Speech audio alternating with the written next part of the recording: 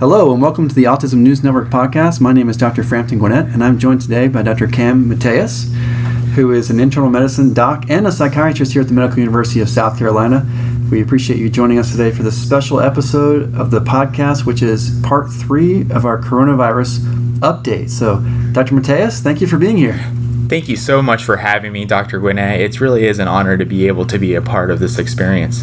Yeah, this coronavirus series actually originated because of a conversation you and I had, I guess last Friday, about the details of how coronavirus infects patients, how it's spread, how we protect ourselves from it in the medical field, the way we test for it. And so here we are a week later recording our third podcast, and we're happy to have you here. So thanks for coming in. It is great to be here, and I'm happy that we're able to sit down and address this important issue that's going on in our times. Yeah, and so we are actually getting 3 doctors for the price of 2 today, because you have double training. Can you tell the audience, first of all, what does it mean to be med psych?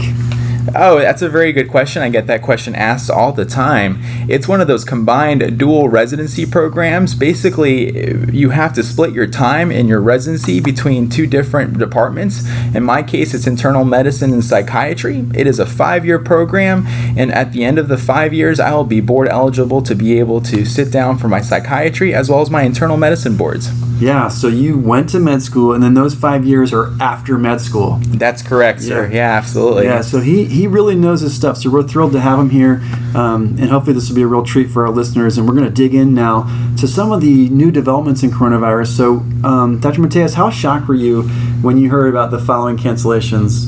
NBA, NCAA tournament, both men and women's, NHL, and Major League Baseball all have suspended their operations. Do you feel like what's your reaction? Well, initially, Dr. Gwynette, when I heard that there was this big outbreak of the coronavirus that was happening out of China, I thought, well, what are the chances that it's going to make a meaningful, significant impact in the States?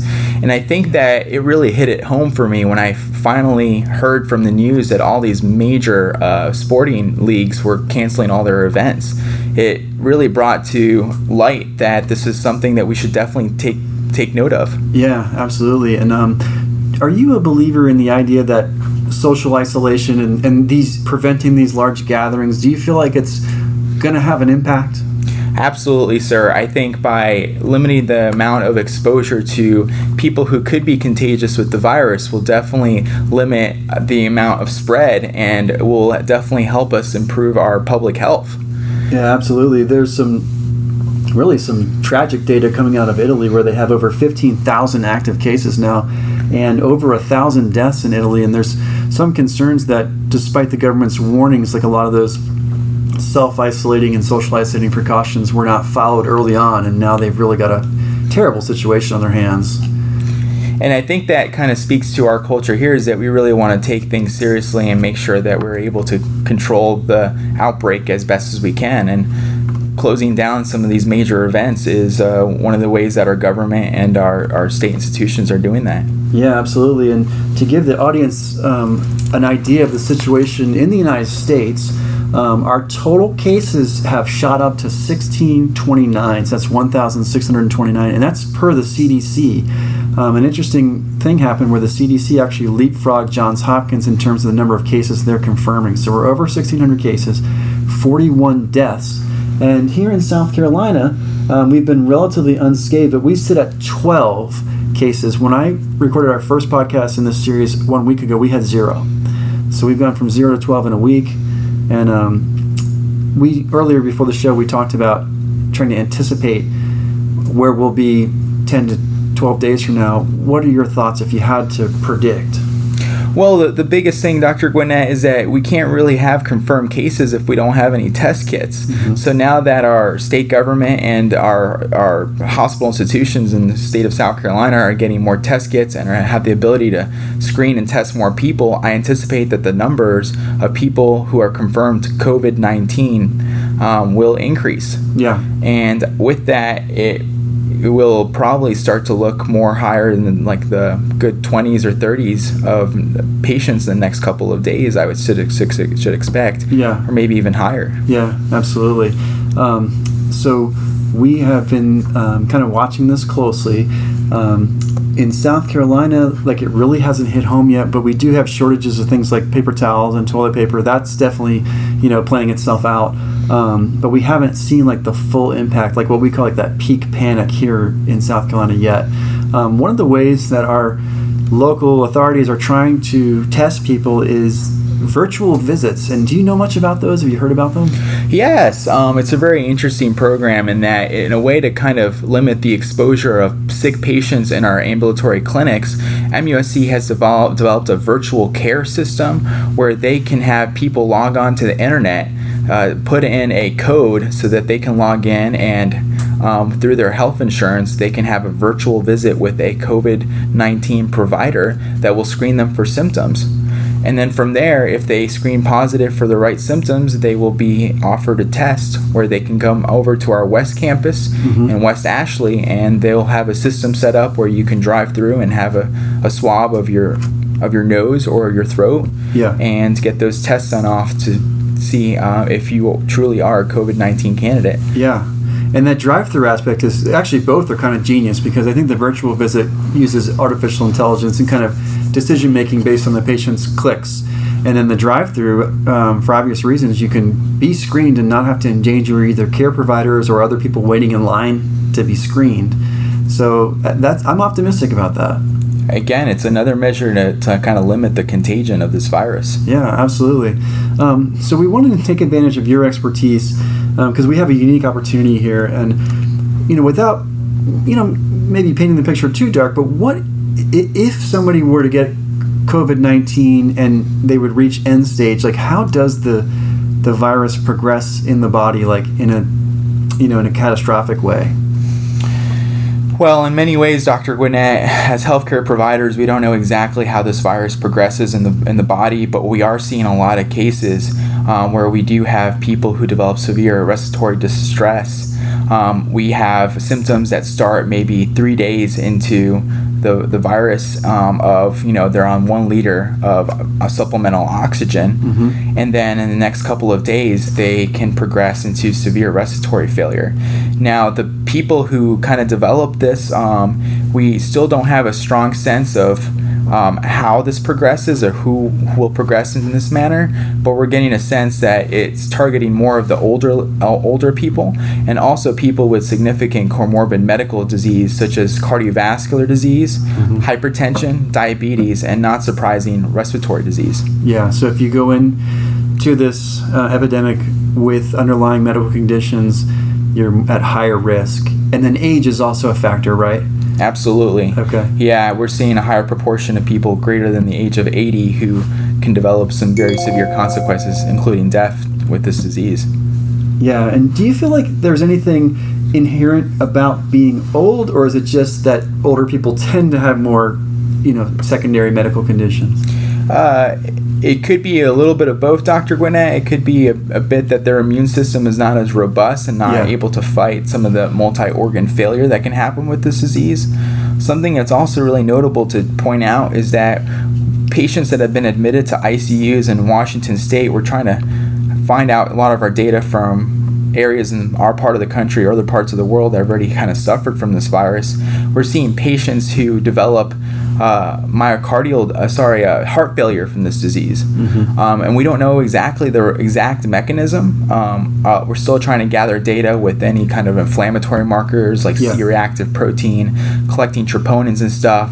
We're not exactly seeing a myocarditis type picture, but we are watching people's ejection fractions or the efficiency of the way their heart is pumping kind of drop over time, and that is very concerning because it's not a straight respiratory failure kind of picture either. Yeah. So there's a lot to think about. So people with heart conditions, hypertension, diabetes, breathing problems. You might have heard of COPD if you're in the audience. Smokers. All these things can add up and make it more dangerous. Absolutely. Yeah. Well, I wanted to pivot now and just talk about, since the last podcast on Tuesday, there have been multiple public figures who have tested positive for COVID-19, including Tom Hanks and Rita Wilson. And have you seen any pictures of them?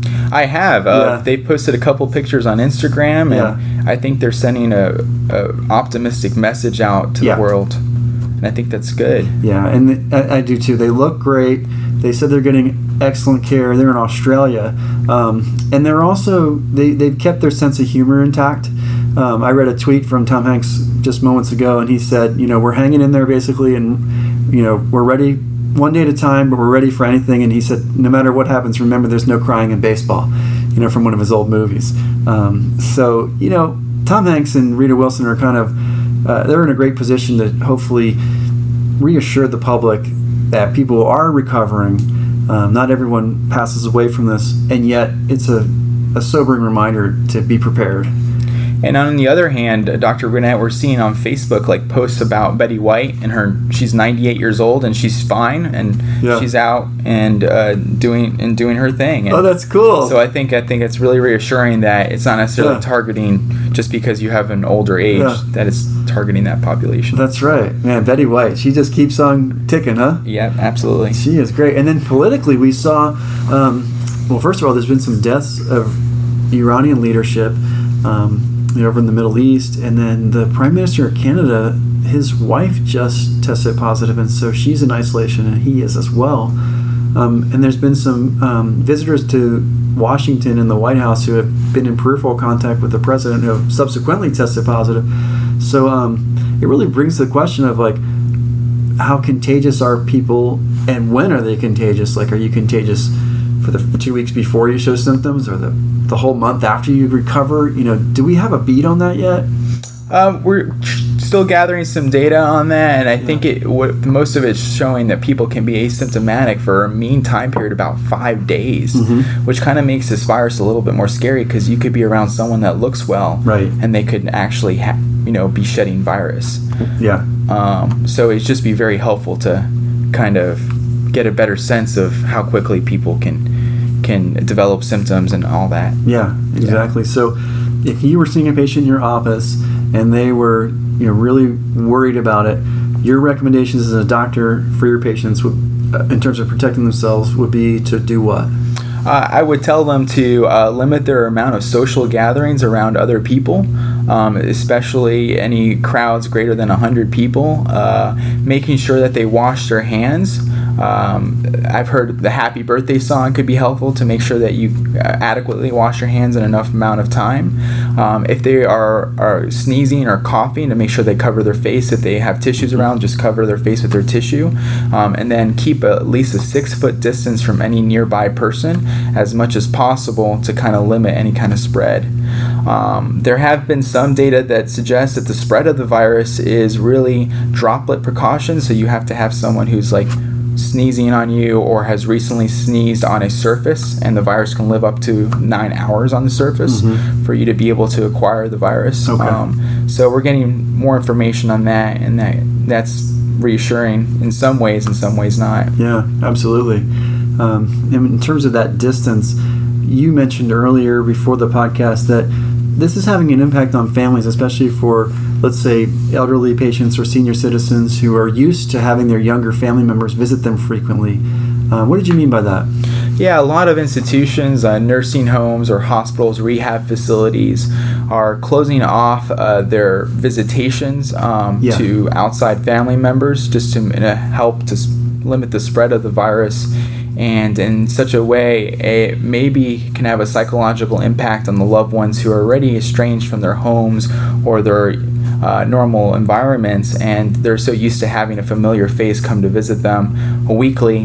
That could definitely have a psychological impact on our community and the people who no longer have their family members and loved ones coming to visit them. Yeah, absolutely.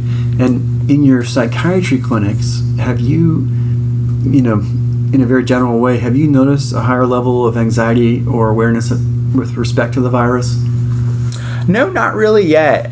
We haven't really encountered a lot of exacerbation in terms of anxiety disorders, specifically obsessive compulsive disorder in the psychiatry clinic yet.